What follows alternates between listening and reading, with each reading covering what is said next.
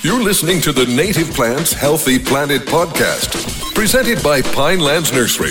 Here are your hosts, Fran Chismar and Tom Knezik.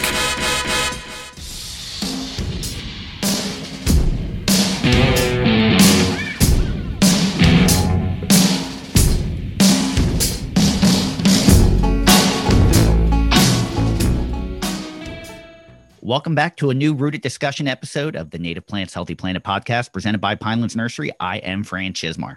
And I'm Tom Knezik. Welcome to episode 50 of probably a not plant-related, well, somewhat plant-related episode of Rooted Discussions, where we get some experts from the field to really dive deep into a particular topic. Today, we're taking that deep dive into soil, which you probably don't want to actually dive into soil. Why Diving not? into water is nice. If you dive into soil, you might hurt yourself. It may be a soft dive. It's a couple things. One, I can't believe we made it to episode 50 and not gotten canceled. Actually, it keeps surprisingly growing each week, which is amazing. Two, I know nothing about soil, so I'm glad we have the guests that we have. And I'm starting to wonder, I realize I'm saying this just about every episode, that I know nothing about the topic. Yeah. So I'm starting to really wonder what I do know about. I was like, man, if we had a topic on like sports stats or food or music, I'd be like good to go. But none of those really revolve around playing. I guess they do play music for playing sometimes. I will tell you this. I do know what my 20-year-old doesn't know, just on a quick sidebar to go back to another episode. So my 20-year-old and his girlfriend were house sitting this week, and they went grocery shopping. Yeah. And he did not realize until they went to make the salad that they did not know the difference between cabbage and lettuce. And that's what Samuel Thayer was saying, that a lot of, when he does education, that a lot of teenagers don't know the difference between simple food like cabbage and lettuce. And they had bought cabbage and they didn't realize it till they went to start cutting it up, that, oh wait, this isn't this isn't lettuce. Yeah. And I got the mayo, make a little coleslaw dinner instead. So, and it's funny because we always think about the basic things like, oh yeah, I know something about this, and then, or this person has to know something about this. And it's not necessarily always the case because you're not dealing with it all the time. So we tend to focus on plants, but not really the soil. We want to change that because that's really the most important thing, in my opinion. Yeah. And this is a subject, Fran, I don't think you give yourself enough credit. I think you do know a lot about a lot of things, but not soil. But sometimes you feel like you don't know as much when you surround yourself with such experts in the field, which is what we're doing today. And I know we got a little bit of short time, so why don't we get right into it? And Stephanie, I'm gonna start with you. And how we have it structured today is we basically have someone who's a state resource. We have someone who represents the overarching theme of soil health, and then someone who's actually doing this on their own farm. So Stephanie, we're going to start with you, and why don't you tell everyone a little bit about yourself and what you're doing in the state of New Jersey? Okay, thanks, Tom. I'm Stephanie Murphy. I work at Rutgers University and the New Jersey Agricultural Experiment Station. I'm part of Rutgers Cooperative Extension as the director of the Rutgers Soil Testing Lab. So in addition to directing the activities at the laboratory, I do some outreach directly to our clients and anyone who comes in, calls in or emails in with questions about soil. And I do teach an undergraduate course also here in the School of Environmental and Biological Sciences in the plant biology department. I have my background more in the Midwest. I went to the Ohio State University, Purdue University, and Michigan State University for my PhD. So, but I'm glad to be in New Jersey where we have such a wide diversity of soils and ecosystems. So, and now, thanks for having me. In the past, when our guests have said, hey, you need to get your soil tested, this is where your soil is probably going. It's going to Stephanie or someone else in the soils lab for our state, as long as you're in New Jersey. It's going to her, and she's going to give you the report back saying this is what your soil is. So Jennifer, moving on to you, and you're a new friend of ours. We just really connected last week, but you're someone who's actually doing regenerative agriculture on your farm. So why don't you tell us a little bit about that? Yeah, so we started Greater Greens about 4 years ago. It's a regenerative organic farm in Long Valley, New Jersey. So our big focus is regenerating the soil. It was a conventional corn farm when we moved on to it, literally just pancake flat, a little bit of curvature, but and we've just been really working on we're a vegetable row crop production. So once we set our raised beds, they basically stay intact. And we grow 200 plus varieties. We grow a lot of perennials as well. And we have a 3-acre pollinator habitat. We're expanding that to 5 acres. So we do a lot with native plants, and we do a lot with the soil just through our different farming practices to focus on regenerating it. And we launched a meal kitting company, Nutrition for Longevity, that uses that produce to curate dishes in a healthy way for not just health with the planet, with what we're doing with the farming, but human health as well. Which really sounds awesome. Yeah. Especially, I just stumbled across the meal kit thing when I was looking up some more information about you over the weekend. I'm like, oh, that's actually a really, really cool idea. And it's so popular now. Another thing that's becoming more and more popular is that concept of regenerative agriculture, which you're taking part in. And those of you listening, you might have heard that term before because it was featured in a Netflix documentary called Kiss the Ground. And that's actually where our next guest, you may remember him from. Ray, why don't you talk a little bit about yourself and your history with soil, and then what you're doing now as well. Thank you, Tom. It was great to listen to Stephanie and Jennifer. I'm also a rancher. Just recently, I retired in 2017 from NRCS USDA. I ranch. I got about 155-acre farm here in southern Missouri, in Seymour. I raise sheep and some South Polk cattle. My journey started with USDA and NRCS I worked for them for about 32 years. Put about 7 years in New Mexico designing irrigation systems and livestock systems. Then went to college, got my degree. Got my degree. Then I went to graduate school for soils. And then my first job, I ended up in the Boot Heel of Missouri, working with rice. And can you imagine coming from the Rockies and then going there? Then I put 5 years in Missouri, water quality specialist, irrigation nutrients specialist, district conservationist. I've been all over, but the whole point, and that's not even really so much important, but the important point was I started having an epiphany. I knew something was absolutely wrong. And I think I was noticing that farmers were going broke and the water was not getting clean.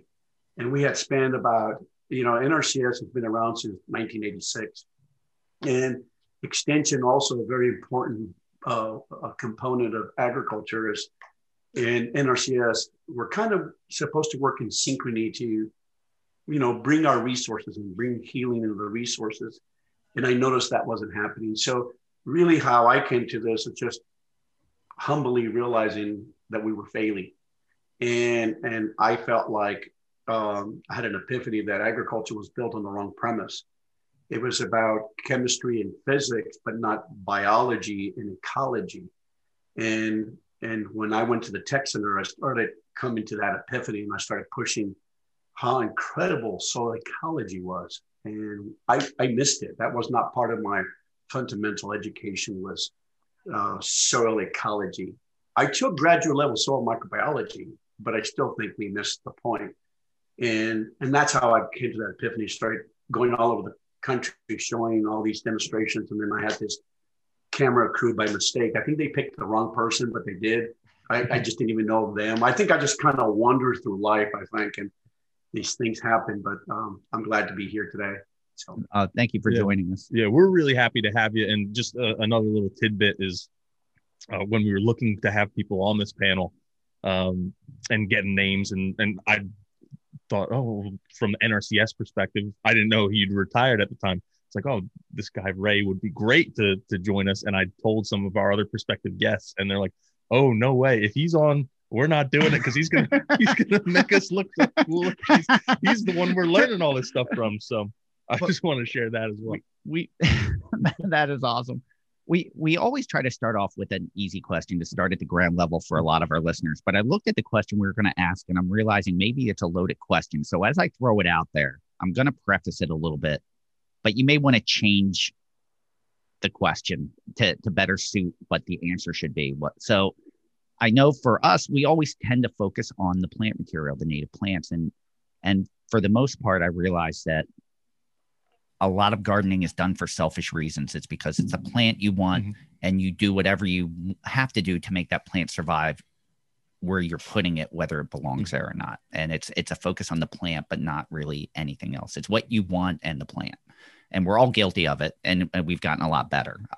But how important just overall is soil? When we talk about the plants, we don't really talk about the soil. And I realize, wow, that's a loaded question that could go in a million different directions. So I'm just going to throw that out there.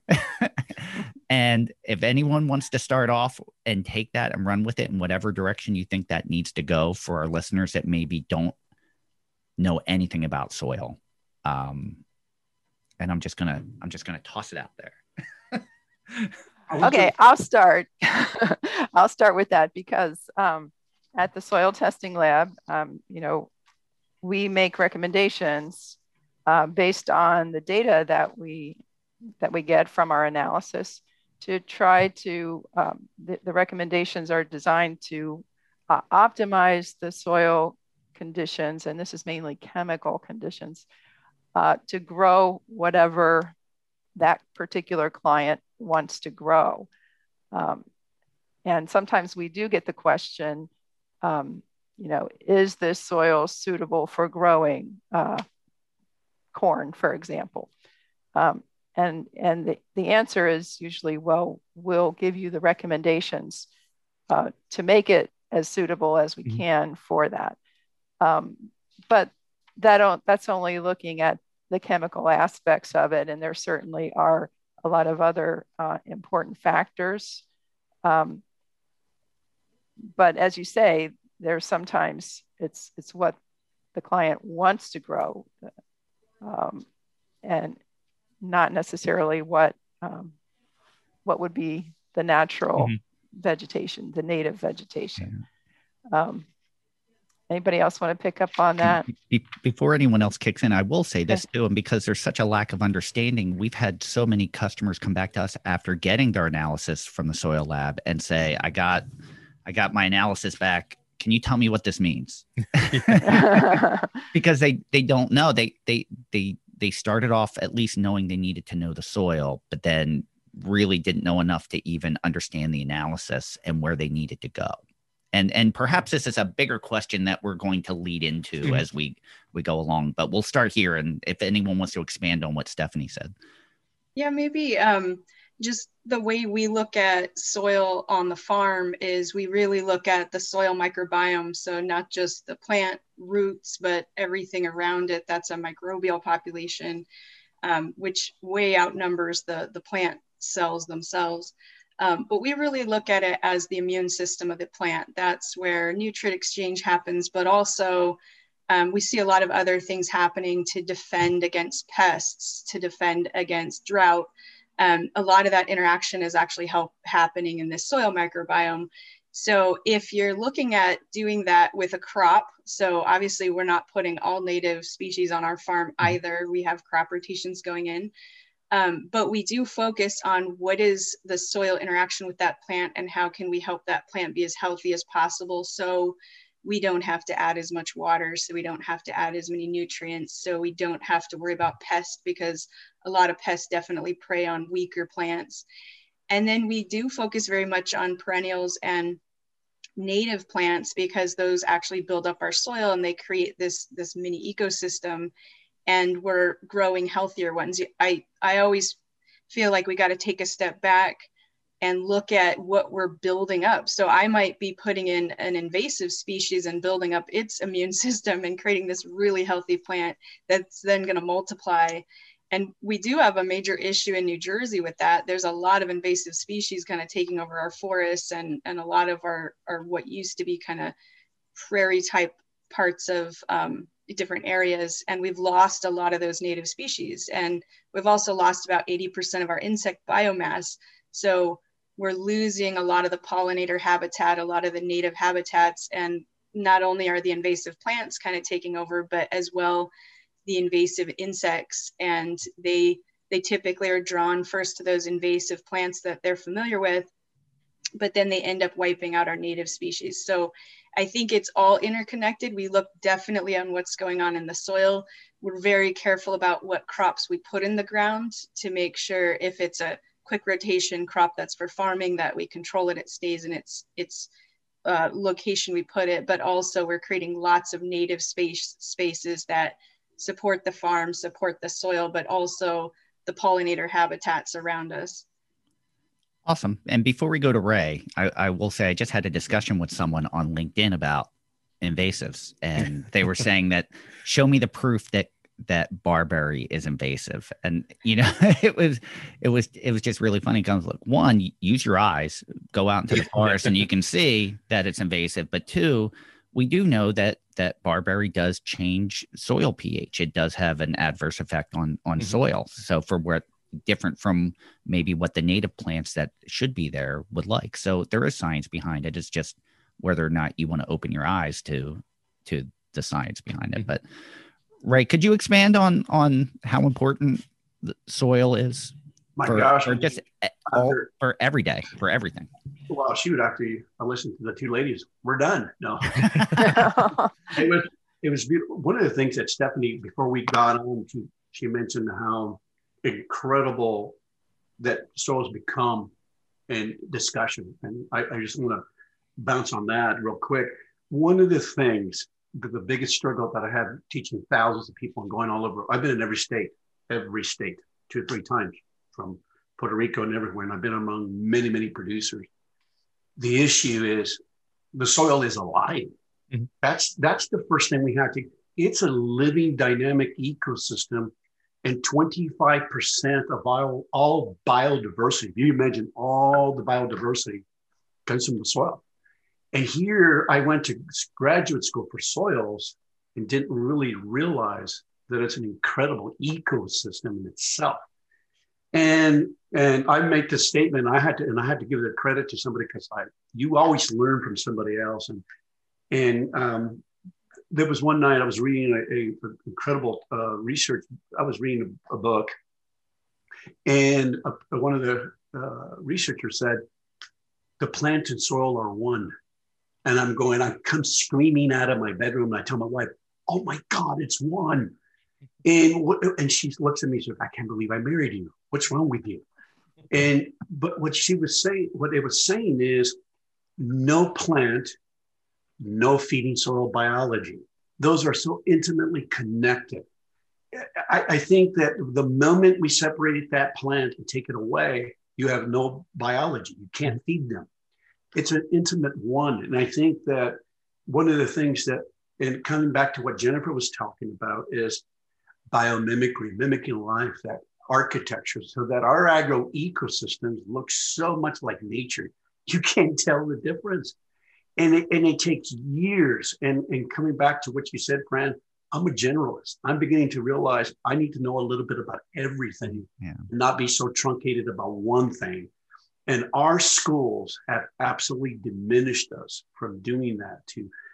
We should all have all kinds of interface between all the departments and not segregation. Yeah. And that's kind of hurt us. That's why I love agroecology and biomimicry so much. So it kind of ties everything what Stephanie's talking about and Jennifer. So sorry it's so long-winded, but no, not at all. I've learned just enough about everything, and all it's done is made me dangerous. It's made me dangerous. Ray, we'll start with you on this one. Since we know how important a soil is, I think for our listeners, for me, one of the next things I would start thinking is, well, what is a healthy soil? Do I have healthy soil, and what would you consider a healthy soil? It's kind of like asking the question, what is a healthy human? Yeah. It is so complex. Look, I tell people, when you go to the doctor, he looks at many indicators that determine function. Like, for example, You go to a doctor, he does a fecal, he does a urine, he does a blood sample, he does all the things. And the same thing that Stephanie does when she looks at the lab. You look at many indicators to determine health. And some people use organic matter, and some people get so caught up in just one parameter, like organic matter. Yes. And I say, I look at all kinds of indicators to determine function. It is absolutely elegant, absolutely complex. So, in every human being, and Jennifer brought up the biome. Now they find out this is the second brain, the biome. Exactly. Way more elegant than we imagine. But there's certain things that the body can do on an everyday basis that determines life. Same thing with the soil. What are some of the ecosystem processes that it does? Nutrient cycling, water cycling, some of those basic things, but it takes an elegance of complex biology to carry out that function. So yeah, it's just many indicators. Yeah, and we've seen it here at the nursery. I brought up the example before where we were trying a different substrate. Now, this isn't with soil. This is a soilless media, but the pH was off and the whole thing didn't function just because one parameter was wrong. So right. That's a really, really great point to raise. Yeah. Does anyone want to expand on that? I will. Yes. I think it's a great point that it's an ecological system, the whole thing. And the plant's so important for that because that's our primary producer that's fixing, sunlight and carbon dioxide into the food that the microbes in the soil rely on. And so that's feeding the whole system essentially. And that the ecology then that develops in that soil is based on what plants you do have there. And so that's important. And the other thing that I want to add there is that, yes, when we do a soil test, it's very often nutrients and pH, and that's all the information I have. And I'll have clients call and say, well, nothing seems to be wrong with my soil. What's the problem? I'm having a problem, but what is it? There's so much more that it could be. It could be soil compaction. It could be, lack of aeration. It could be too much water in that site. There's only so much I can tell from a sample that's sent in to me, taken out of the ground, away from the plant, away from that site, and analyzed for nutrients and pH. That doesn't tell me everything that I would need to know to help diagnose a problem. But just that there's so much else besides what we can test there. But organic matter is one of the key indicators. But again, there are other aspects that, as Ray said, there's so many other factors that are important in determining, how things function. Mm-hmm. And I think the average person is conditioned to modify or maintain their soils based on turf. That you just know, hey, come fall, I need to aerate, I need to throw lime down. Whether you need lime or not, people are thinking, I need to lime, I need to aerate, I need to do all these things. Mm-hmm. And maybe they're managing it for the wrong thing or they're changing it for the wrong thing, but they're not really thinking, do I need to maintain my soil and keep it healthy? Does a soil need to be maintained? Is there maintenance, just everyday maintenance for a soil that it needs to stay healthy? And I'll even add on to that. Is it what we think it is? Because yeah, expanding on what Fran was saying is, I was even watching a YouTube video this morning, just to see what they said about reseeding or overseeding a lawn in the spring. And they're like, oh, well, you have to do this, and then you have to put down fertilizer, and you got to use this herbicide, and you got to do this.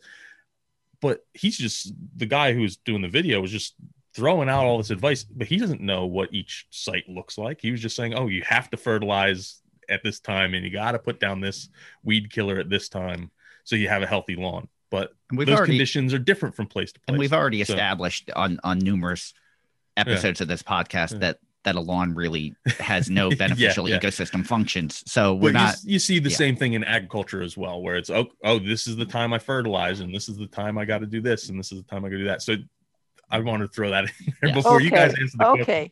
Tom, you know, my husband is the director of the Center for Turfgrass Science here, right? All right, maybe someone else should start with that one then. I've got to say that lawns do have a function in the built environment, our natural environment, and it does a good job of stabilizing soil. It does, and it depends a little bit on definitely on management. Is it being artificial? Is it being irrigated? Is it being fertilized and treated with chemicals every year or seasonally? So there's a lot of different factors there as to what its ecosystem is. So I want you to not just disregard lawns as artificial. Fran. You can get mad at Fran. And I want to say that when the older the lawn gets, the more I don't want to say regenerative, but the more it is stable. It creates its own ecosystem, and it needs less inputs over time. It's sort of reaches an equilibrium with minimum inputs over time. So, initially it may need some inputs to maintain the growth, but if we're recycling clippings, for example, mower clippings, and just not doing too much modification, it can be,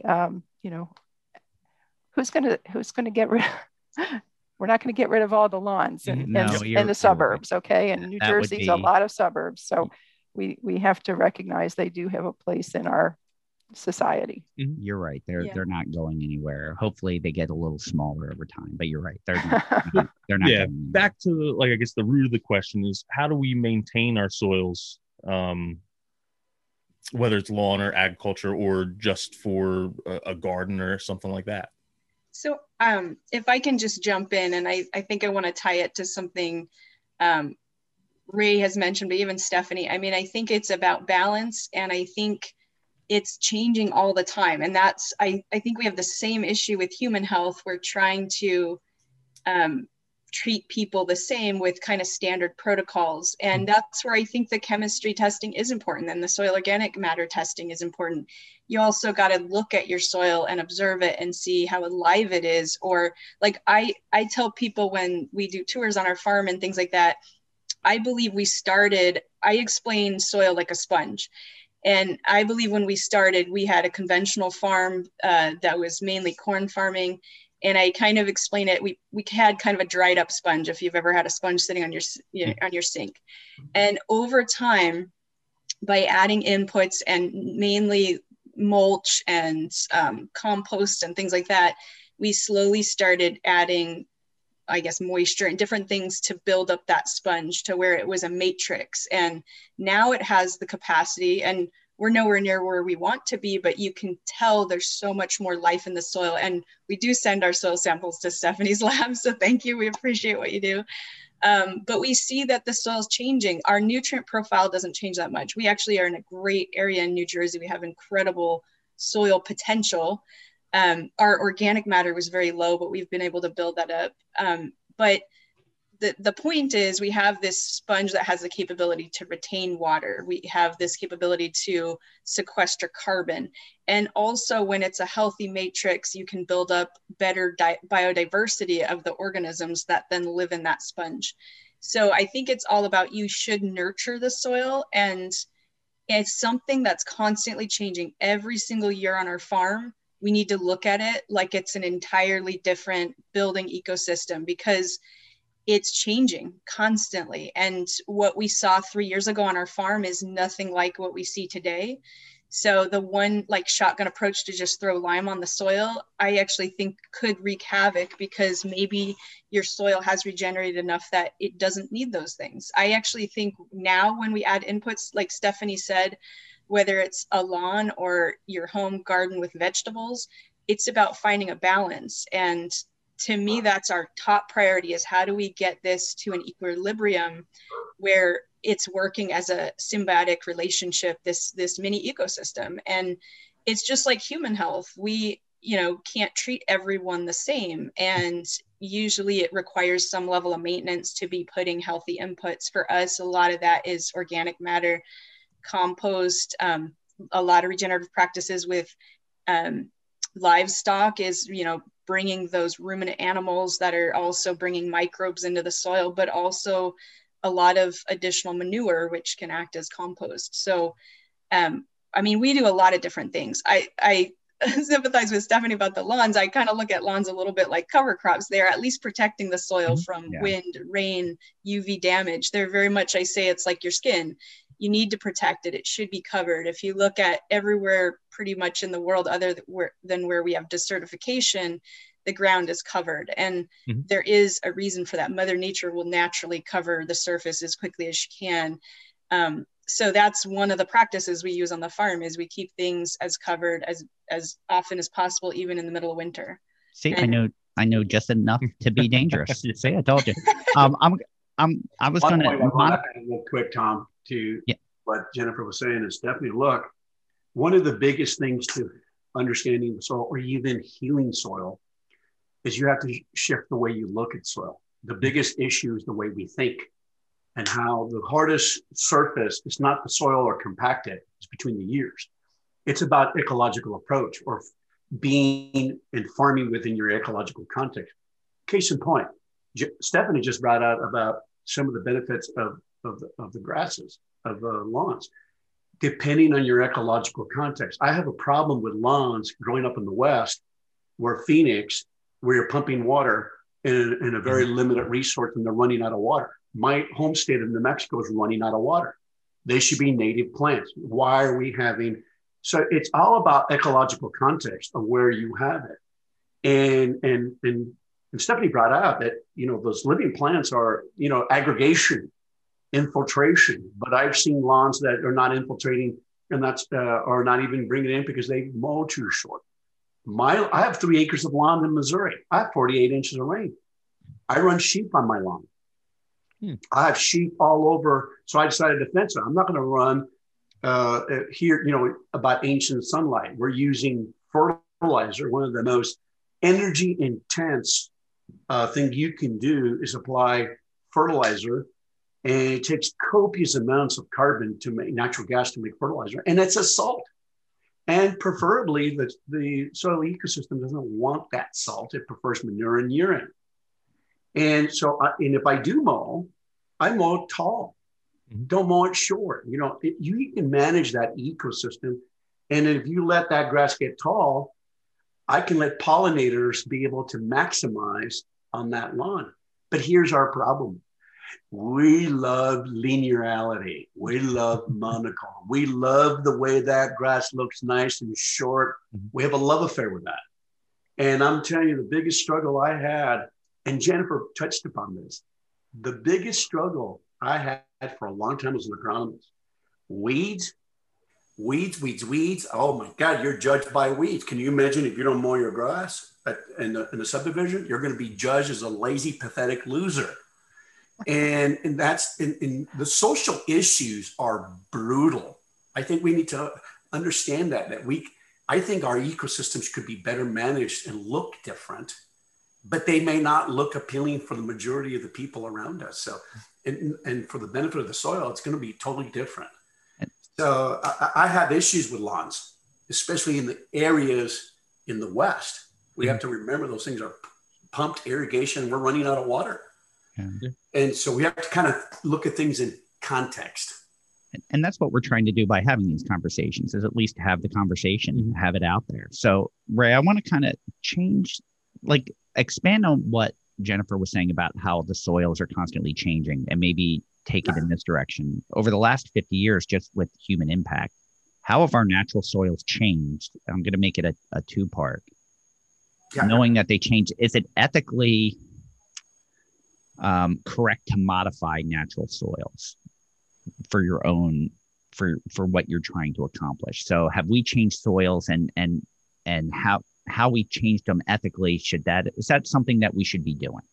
Well, let me tell you, Fran, I think what frustrates me is my journey that I've learned is that ecologists leave humans out and economists leave the ecology out. We're part of that. My gosh, we're part of that system. Here's the issue. 2 years ago, I just got back from Chihuahua, Mexico, guys. And I got to see the desert become turned back into a prairie. When you have the right ecological approach and you're taught holistic science, those ranchers brought that bare soil and brought the desert back into prairie. What I'm saying to you, we can heal. The problem right now is we have way too much bare soil globally. Mm-hmm.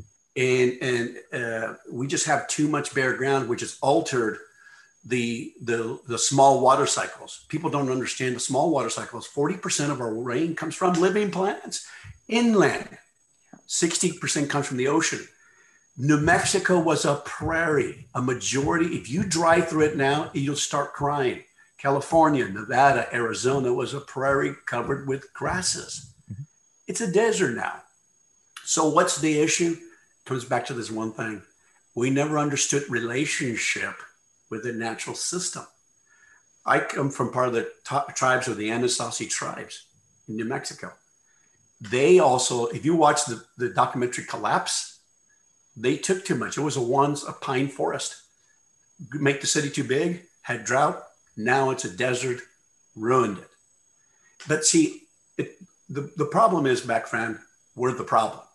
It's how we look. It's about relationship, about the natural system. And I never understood that. So I think that's a big thing. It's about the balance. You need the water, you need the native plants, you need the soil. We tend to tip those balances in our favor. We've evolved to be too smart. And that was when we had Dr. Enrique Sala on. That was his biggest complaint is we've learned to cheat. We've learned to tap fossil fuels. We've learned to cheat the system along the way, and we keep tipping the scales in our balance, but at what cost? Yeah, exactly. And I think that the question of society and the economists is a good point, because here in New Jersey, we're almost built out in terms of development, and keep in mind, here in New Jersey, our native vegetation was forest. And so things are a little different here. We have a lot of rainfall relative to many parts of the country. But we also have huge population. Mm-hmm. And we, as you said, we've learned we're too smart. We know how to manipulate the soil. We have hydraulic equipment that can drastically change our landscape. Mm-hmm. And in doing that and in building, we've done a lot of damage to the soil, even in those places where we're not growing or not building, those lawn areas, for example.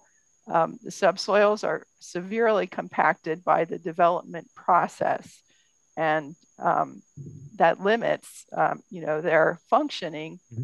in this state, well, wherever development is. So yes, I agree. We manipulate too much. We're too smart in a sense. Well, I take it back though to what you said, Fran, as I think we know enough to be dangerous. I cringe a little bit to say we're too smart, only because, I was reading an article about the Earth Microbiome Project. And, we started with the Human Genome Project, and then it moved into the Gut Microbiome Project, because the Human Genome Project opened up our eyes to just this massive microbiome and realizing we have more cells that are non-human than human. And so then they started digging into the gut microbiome, and the healthcare breakthroughs that have come out of that have been just astounding. And we realized we knew so little about the body and its symbiotic relationship with all these microorganisms. And then they start the Earth Microbiome Project, and they estimate we understand and know about 1 × 10⁻22 % about the DNA on our Earth. So I think that we actually, part of our challenge is we think we know some of these things and we actually don't know much about them at all. And I think there's so many interconnected pieces that we may never, at least in our lifetime, even fully understand. So that's where I think it's important to take a step back and be like, I don't know everything about this. And I'll tell you, on our farm, as it's coming more to life, it sends us curveballs every single year. And I'll talk to organic farmers that have been essentially, even though it's kind of it's being revived, regenerative farming, there's farmers that have been doing this. I mean, it's actually the original inhabitants in North America were doing regenerative farming. If you look in every longevity region in the world where people live past 100, they're doing regenerative farming as their standard practice. So it's not entirely new, but if you talk to folks that have been doing this for a long time, they will tell you every year is a completely different experience, and they really feel like they don't know anything because it's a new challenge, and they're having to learn how to work with Mother Nature than to try to control Mother Nature. And I struggled with that myself. I mean, it was funny listening to Ray talk about how we love like things being super organized, perfect rows, no weeds. And it's a challenge to let that go on a regenerative organic farm, because that's what you've been taught. That's what it looks like. And you have tours and people come on and they're like, oh, well, you know, why are those crops left in the ground and it kind of looks messy? And why do you have all these leaves everywhere? You know, because New Jersey, I will say the one thing that I lived in Germany, Switzerland, California, Alaska. And when I moved to New Jersey, the one thing that drove me crazy is everyone rakes up their leaves, puts it in bags and throws it away. Yeah. And I'm like, our farm, we get so many leaves because I'm just like, bring them here, bring me your trash. And that's why you're having to put chemical inputs on your grass, because you should just be mowing those under and actually using the natural inputs. But anyway, that's my one pet peeve in New Jersey. I mean, we talk about leave the leaves alone.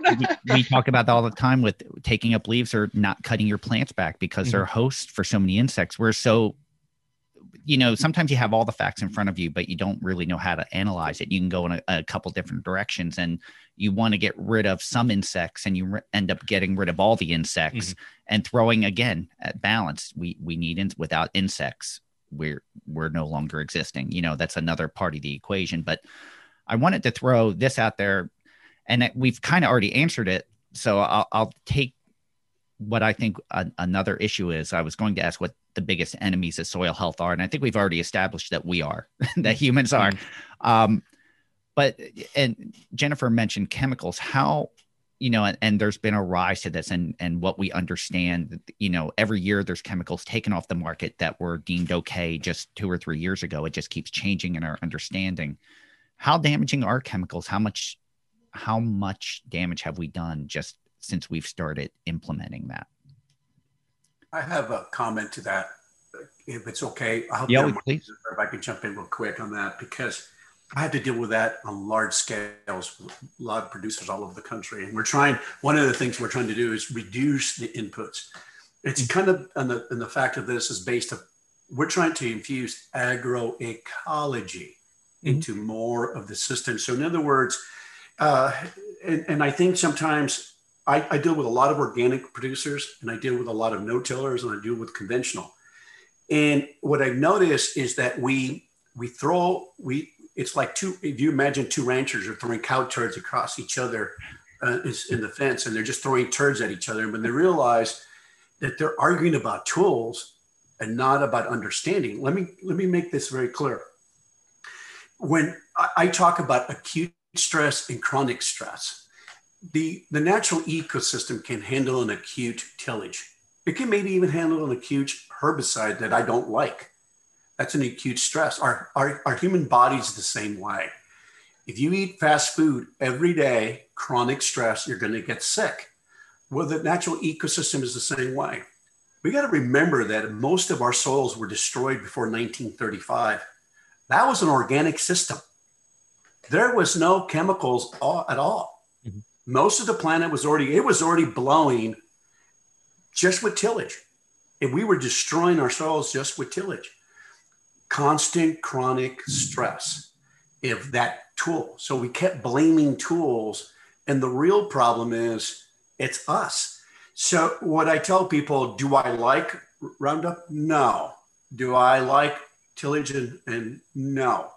But keep in mind, just recent research that if you look at Chernobyl, they found a recent fungus that eats radiation that's actually eating radiation.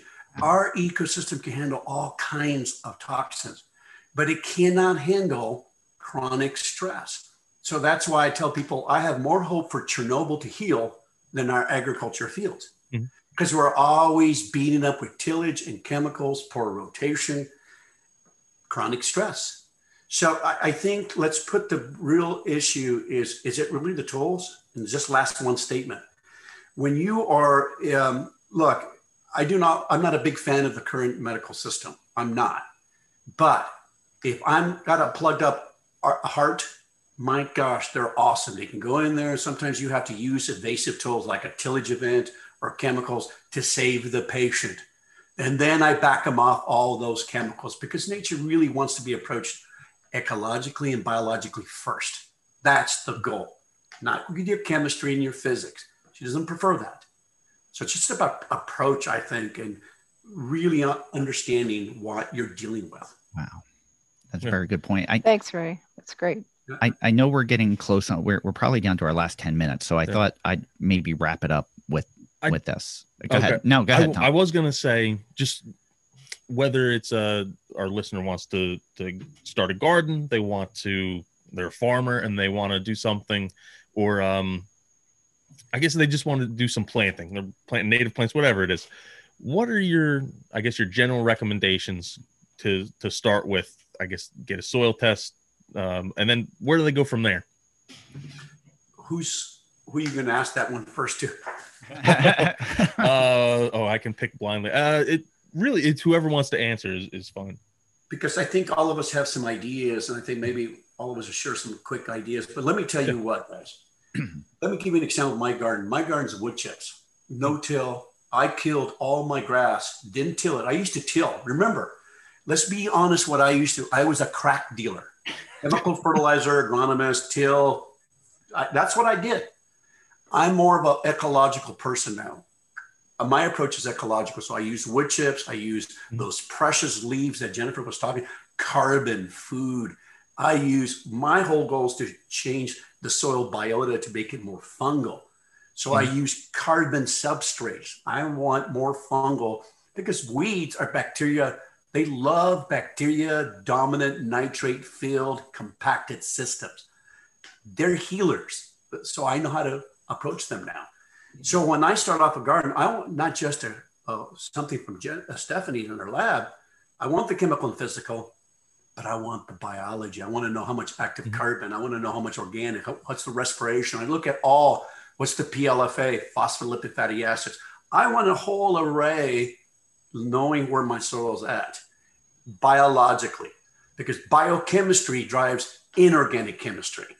I think that's important to understand. It's microbes and plants, what Stephanie was talking about. Biochemistry drives inorganic chemistry. They can modify pH. So it's all about my context first. Where am I in the planet? Where in the world are you doing your garden? Yeah. It's going to be different in New Mexico versus New Jersey. I'm going to tell you. It's drier, hotter. So it's about context. And even on a site by site basis, within New Jersey, again, you have to understand what that site is like. Is there compaction? Is there good drainage or poor drainage? And is it a slope or, so there's so much on-site evaluation that needs to be done as well. But certainly that ecological perspective and establishing I was going to say stable, but as Jennifer said, constantly changing soil system, ecosystem is really important, and just sustaining and feeding, I guess, promoting that ecological aspect, really important. And just before Jennifer says something real quick, the shovel. Oh my gosh, a shovel. Dig into the soil. Go dig into your go look at your forest. You know, the first thing I do with farmers tell me I'm a good farmer. I said, really? Let's find out. I walk right to the edge of the forest area or the grass. I said, look, dark, nice smell. I could smell the geosmin, the actinobacteria. Look at the aggregation, cottage cheese. And I look at your garden. Oh, it's pale, no aggregation, look compacted. You're not as good as you think you are. So compare, contrast. The shovel is communication. You know how very few farmers actually use a shovel? Yeah. They don't even have a relationship with it. There's no relationship or understanding of soil function. Yeah. And I'm talking to some of the most awesome producers. No, they have very little understanding of how soils function. Wow. Just a shovel, guys, is a huge thing, but it takes so. And I think Stephanie and Jennifer, you can listen to them. They understand. It takes a basic fundamental understanding to know what you're looking at. Mm-hmm. So it's a shovel. My gosh, it's very critical. Jennifer, you want to add? Yeah, I was just going to say, I mean, I kind of, on our farm, we try to understand where things are going. And I always joke that we just need to get out of Mother Nature's way because we're the ones standing in the way of regeneration. Because the regenerative abilities of, you know, bacteria, plants, they've been on the planet, well, bacteria at least, you know, 3.5 billion years longer than us. I absolutely, without a doubt, know that they will outlast us.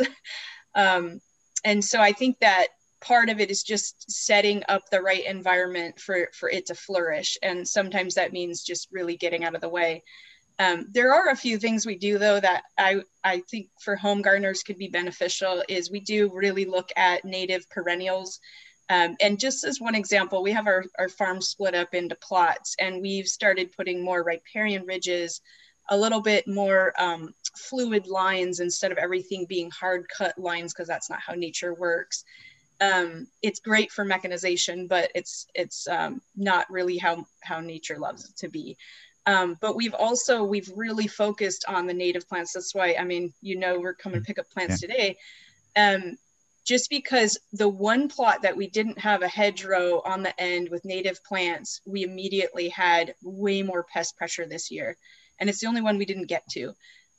We just see huge benefits for erosion, for water absorption. The root systems typically of perennials are much deeper. So it really helps us build these kind of, I would say, anchors on our farm. And it can be done on a very small scale. Like, even I have raised beds at my home, even though it's only 5 minutes down the street from the farm.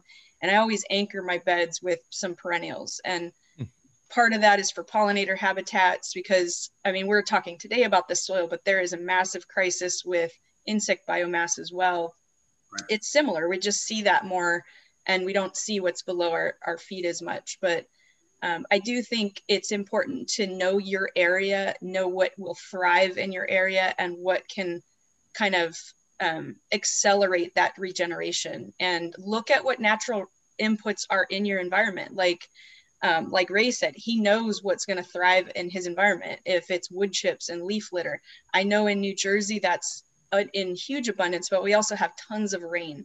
So I know certain things will thrive different in my environment. But I think natives are key to know what was originally in that soil that will thrive, like the areas of desertification. As we start to reintroduce that and get out of the way of Mother Nature and allow her to have the right, as we might say, tools to just start that process. And we've seen on our farm, once you get that ball rolling, it kind of is a beast of its own. And again, you kind of get out of the way and have to not fight it, because I think our tendency is to have structure and control and to try to control it. And for me, the biggest thing is we have to have a different mindset, look at it as a living, growing thing, an ecosystem, and just get out of the way and provide the right inputs and not try to control it too much. Yeah, we have to be a balanced part, not control it. We have to be a part of the system. So I want to wrap it up with a question, and then we can go to final thoughts, because I know we're running close. So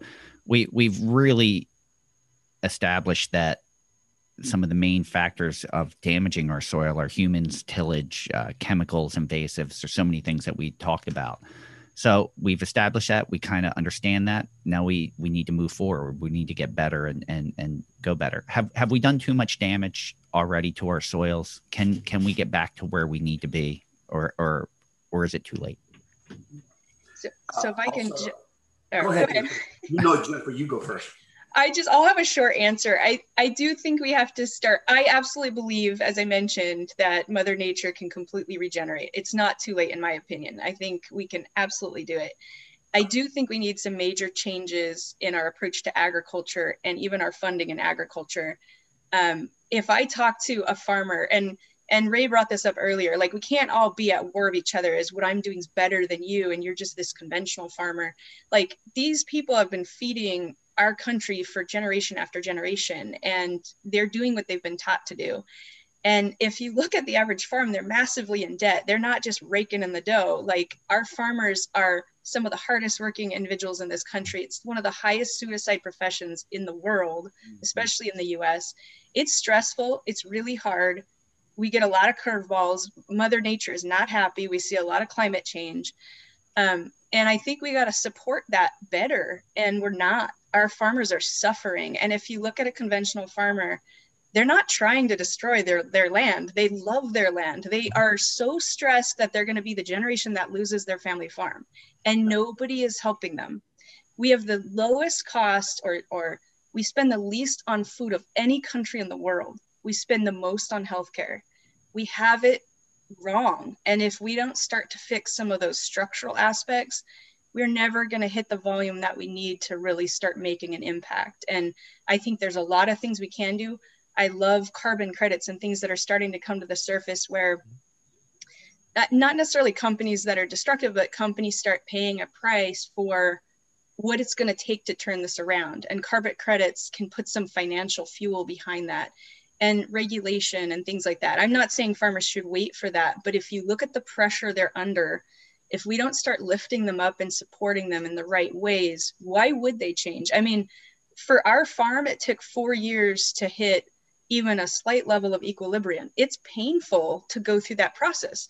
Like Ray said, weeds are part of the solution and part of the process you have to go through, but it's really painful. And if I'm a conventional farmer and I have 2 years of low yield, and I'm already in debt, who's going to do that? Yeah. So that's something I feel we really have to all take a piece of and own and say, what can we do different, and look at our farmers in a different way and farm labor, because it's got to change. And COVID actually sent the entire industry into a huge tumultuous process, because we have a shortage of labor. We have a lot of people that just don't want to farm. We have an emergence of a young generation that's actually very eager and interested in farming, but they don't necessarily know how. So it's just, we really got to look at and take a step back. How can we set up farmers to be successful, to make money, maybe more money? Because I've seen regenerative farms actually do better after they've gone through that process. But I just think if we don't fix some of those things, that's going to be our barrier. We got to get out of our own way. I don't think Mother Nature is the problem at all. She'll do her thing. We got to figure out how we can set up our systems and processes to do it the right way and to support farmers. Awesome. Jennifer, I gave you a big virtual hug. It was amazing. Yes, Jennifer's right. When we started this movie, The Kiss the Ground, when this movie was done 7 years ago, it was done 7 years ago, folks. Wow. Yeah. Wow. And it just came out now. And luckily, I wasn't working for NRCS at the time. I mean, when it came out, because I would have been severely reprimanded, probably, for the movie. And the reason for that is it's about the control of the chemical industry. Everybody's got their own vested industry interest for the producer. And Jennifer eloquently said this, look, and I'm going to bring it in a different way. I look at the farmer as this poor beast that's absolutely infested with parasites. Everybody's trying to make money on that poor producer. He's barely surviving. He's anemic. It's almost about ready to go down. Chemicals, fertilizer, and the same thing in the organic realm. They're selling, and then what's led that poor deprivation of our farming is our ignorance, our arrogance, and a lack of understanding on, and the farmer doesn't have a really good understanding of how that system works. And myself included, I speak in humility. And so we built this whole, all of us as a collective built this industry. And it just went this way. And to sit there and throw rocks, how we landed up, it doesn't matter. And just what Jennifer was saying, look, can we heal this? Absolutely quickly. I think the natural system is so encouraging. And one of the things I just want to about the movie, I said, look, Gabe Brown and I said, if this movie is going to be another environmental movie that's going to be negative and give people no hope, and you shut them down, we don't want to be part of it. Yeah. The other thing we told Josh Tickle was that, Josh, you give animals the glory they deserve for being part of the system and healing. You can't support actual healthy native plants without living, grazing animals. Yep. They're designed in synchrony. And I said, if you're going to just do that, I said, we don't want to be part of the movie. But guess what they did? The last version gave hope and it gave glory to the animals. Mm-hmm. And just what Jennifer said, one final statement. Look, the blessing of the COVID-19 has been this: a redistribution of the human population. Mm-hmm. More people going into rural America. You cannot buy here in Missouri now a house with land. Our farms are too big, and we need an animal and human distribution problem. We need distribution of humans and animals onto the landscape. I know it's, if you look at the negative aspect, but it really showed our weakness of our food system, right, Jennifer? We only have 2 or 3 days of food in the shelf. We saw empty shelves at Walmart. Freaked people out. Well, guess what? We need to be freaked out. Our system is not resilient. So, and I've said enough, but thank you for Jennifer and Stephanie for bringing some of these things out, because this is where we're at, guys. Our system is very weak. It's not resilient, and we need to fix it. And it can be healed very quickly. Stephanie, would you like to add to that? Sorry. Yes. And I will thank Jennifer for pointing out these issues about the farmers. With some of the previous documentaries that have been done, I really went away with a feeling of, why are they beating up on the farmers, from the past, that were doing things that that perhaps Cooperative Extension was advising them to do. And NRCS. And NRCS, okay. Because the focus was on, and they were getting results. They were producing more food, and they were feeding us for relatively cheap. So, there was that side of it. They saw success in that way. But as Ray said, it was a chronic problem that with that type of management, and some of these problems we don't see immediately. We don't realize the, from one year to the next, the damage that we've done. It's only after so much time that we see the consequences. It's something I teach in my classes. A lot of times you don't see these ecological effects till a long time. Just think about, carbon dioxide in the atmosphere. How long did it take us to realize what burning fossil fuels did? I really appreciate what Jennifer said about supporting the farmers and the need for supporting them and changing the way we do agriculture. Yep. Along those lines, I want to point out that Rutgers Cooperative Extension does have a program for beginning farmers. If there are could be young or old, anybody that's interested in starting farming, there is a program to help them get started. I believe also our NOFA, New Jersey, Northeast Organic Farming Association chapter in New Jersey also has a program to help people that are interested in beginning farming. So hopefully we will get some new, young, energetic people interested in doing things in a more ecological manner. interested in agriculture and helping to improve production as well as regenerating our soil. Awesome. So we always kind of wrap this up. We allow everyone to have a final thought. We give you the floor for just a minute. You can promote something, you can tie something together, you can bring up something we haven't mentioned. However you want to use it. Even Tom and I will give a final thought. So I thought we can go around. If you also want to throw in, because I know we're limited on time, your favorite native plant also as we do it, if you have one. We would love to hear that. Stephanie, let's start with you. Oh, my favorite native plant, Eastern redbud. Blooming right now. I love it. I just want to, again, thinking about the general public backyard gardener, I want to mention that I have a new fact sheet published through Rutgers Cooperative Extension, fact sheet 1328, which is soil for raised beds. And it points out the fact that soil is more than just organic matter because, and when you think about native soils, that, that seems obvious. But a lot of times new gardeners will create their gardening beds with straight organic matter, and so one of the things you had asked, what are the common misconceptions or myths about soil? And so I had thought about, that the mineral component of soil is an important part of the soil. And, that's the main base of plants in most of our landscape. There are exceptions like in wetlands, and that's where you get those organic soils, but most plants are not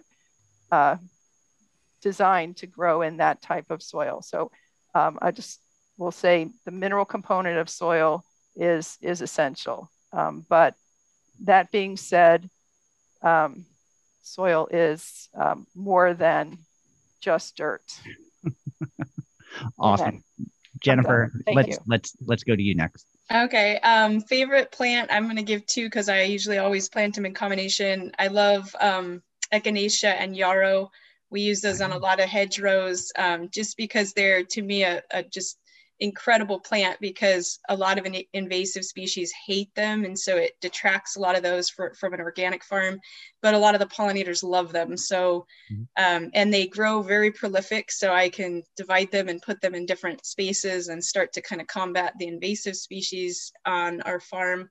I do love redbuds as well. We're actually planting 10 of those in the next 2 weeks on the farm. So awesome. Yeah, I mean, we do a lot of diverse native species, but those two are just easy for me to utilize on the farm, the yarrow and echinacea.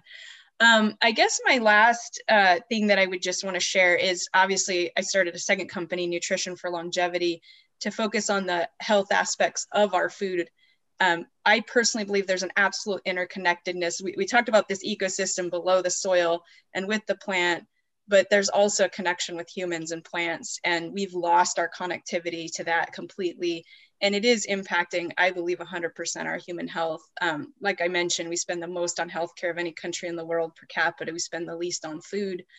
And I think we need to start looking at how, again, we don't understand a lot of the connections yet, but how does our human health, our human gut microbiome, how is it actually impacted by these plants and how we grow them? And, if the soil is healthy and has the proper nutrient exchange, do we have more nutrient dense crops? Do we have better phytonutrients in our superfoods that can feed our gut microbiome?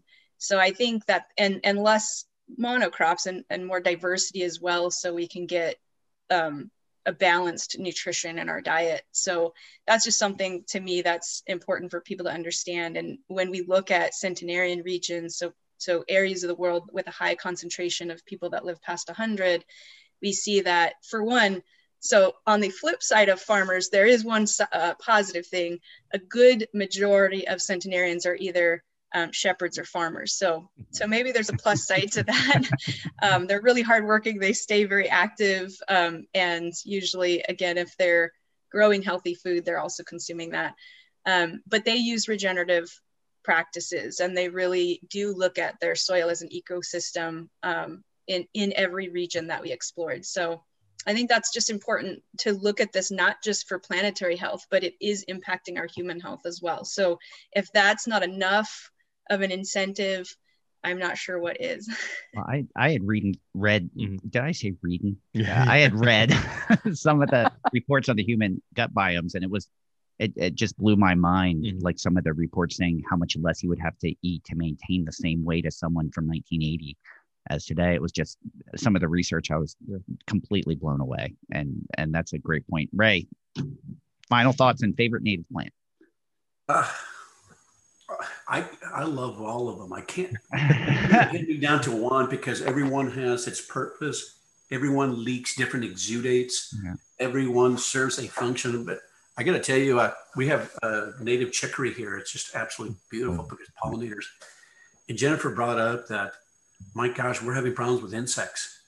And I think that we really need to jump on that because why are we losing so many insects? And a lot of people don't realize that 70 to 80%, according to Dr. Jonathan Lundgren, insects continue their life cycle in the top 2 or 3 inches of that soil. So that matrix is incredibly important. I always leave these people. This is kind of one of the thoughts I tell people. I said, look, soil without plants and soil microbiology and then microbes biology is just geology. And we need that matrix. Please, I'm not diminishing what Stephanie's saying. She's right. Why do you think the plants make that association? They need that phosphorus, that zinc, but they're the drivers. And that's the beauty about it is, let's be honest, we don't have to we don't have to go all the way to Mars. We're doing a good job of creating Mars here by making a barren planet. The bottom line is life. Have a reverence and respect for it. And that's not what we have been taught. And at least for myself, I'm not going to put a blanket statement for everybody else, but I didn't understand the power of life. Every time you use a plant, every time you use an animal, every time you use an insect, it's them that keeps this planet from being Mars. It's just as simple as that. Life. And so every time we use a living plant or anything, and I'll leave you with this last thought. This is why when we do now, and I think Jennifer would appreciate this, every time now when we used to do range seeding, we used to till it, disc it, hoping that we could stimulate. Now I use annuals. I use annual plants to pump carbon, make it more fungal, so that when I use my natives, oh my gosh, it's already more fungal. We have a better establishment, less weeds. Total different approach. See how the approach was? I use the annuals as surrogates, let them graze it, let them urinate, bring ecological memory, then they're ready for the prairie grasses.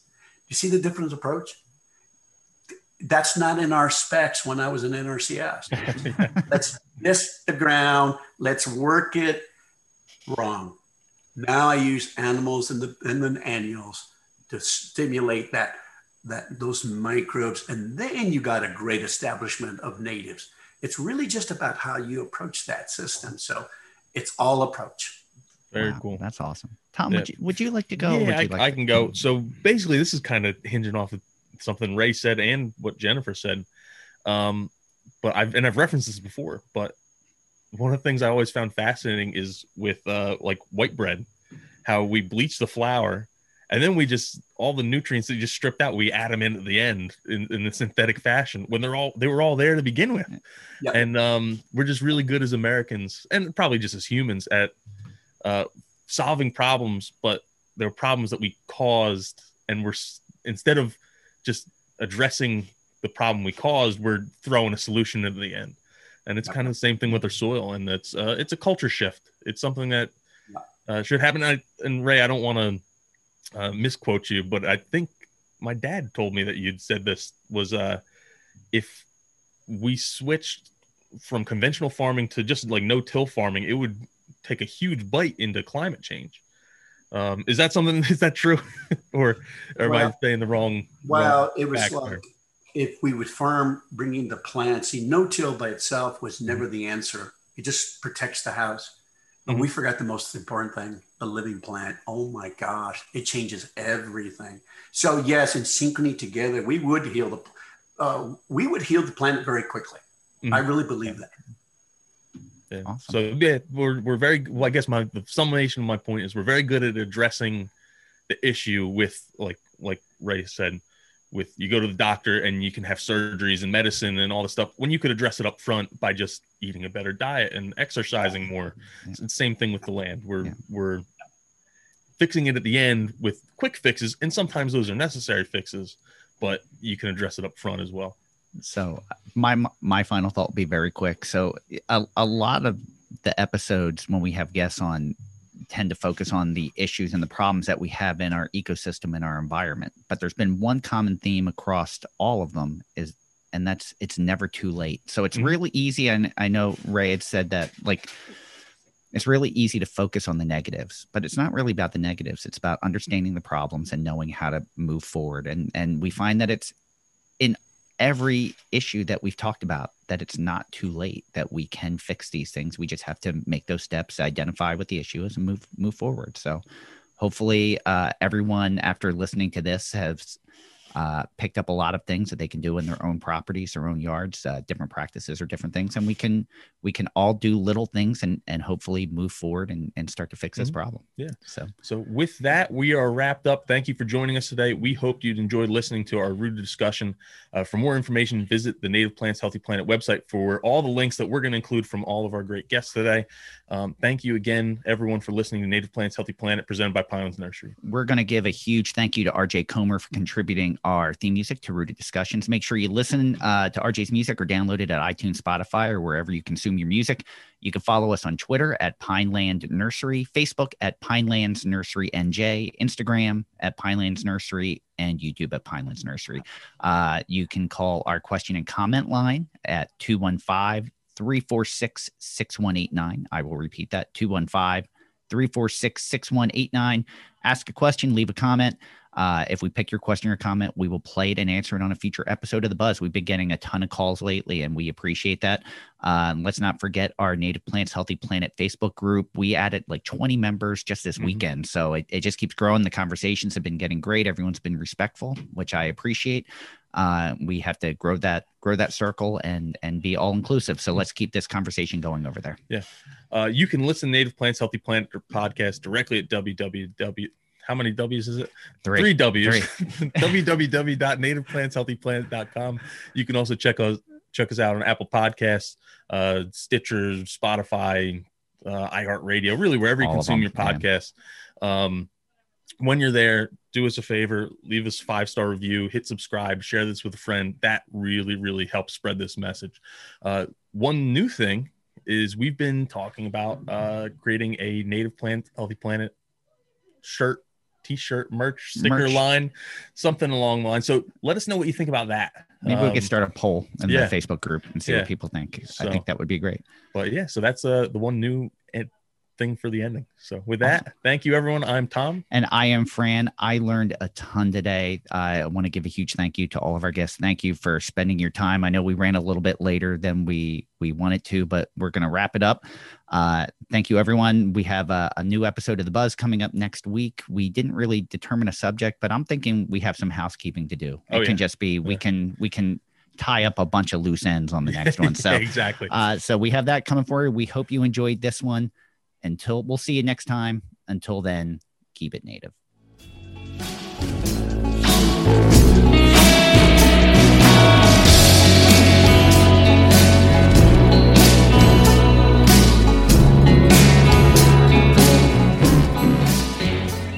Thank you for listening to the Native Plants Healthy Planet podcast, presented by Pinelands Nursery. Remember to like, share, follow, and comment.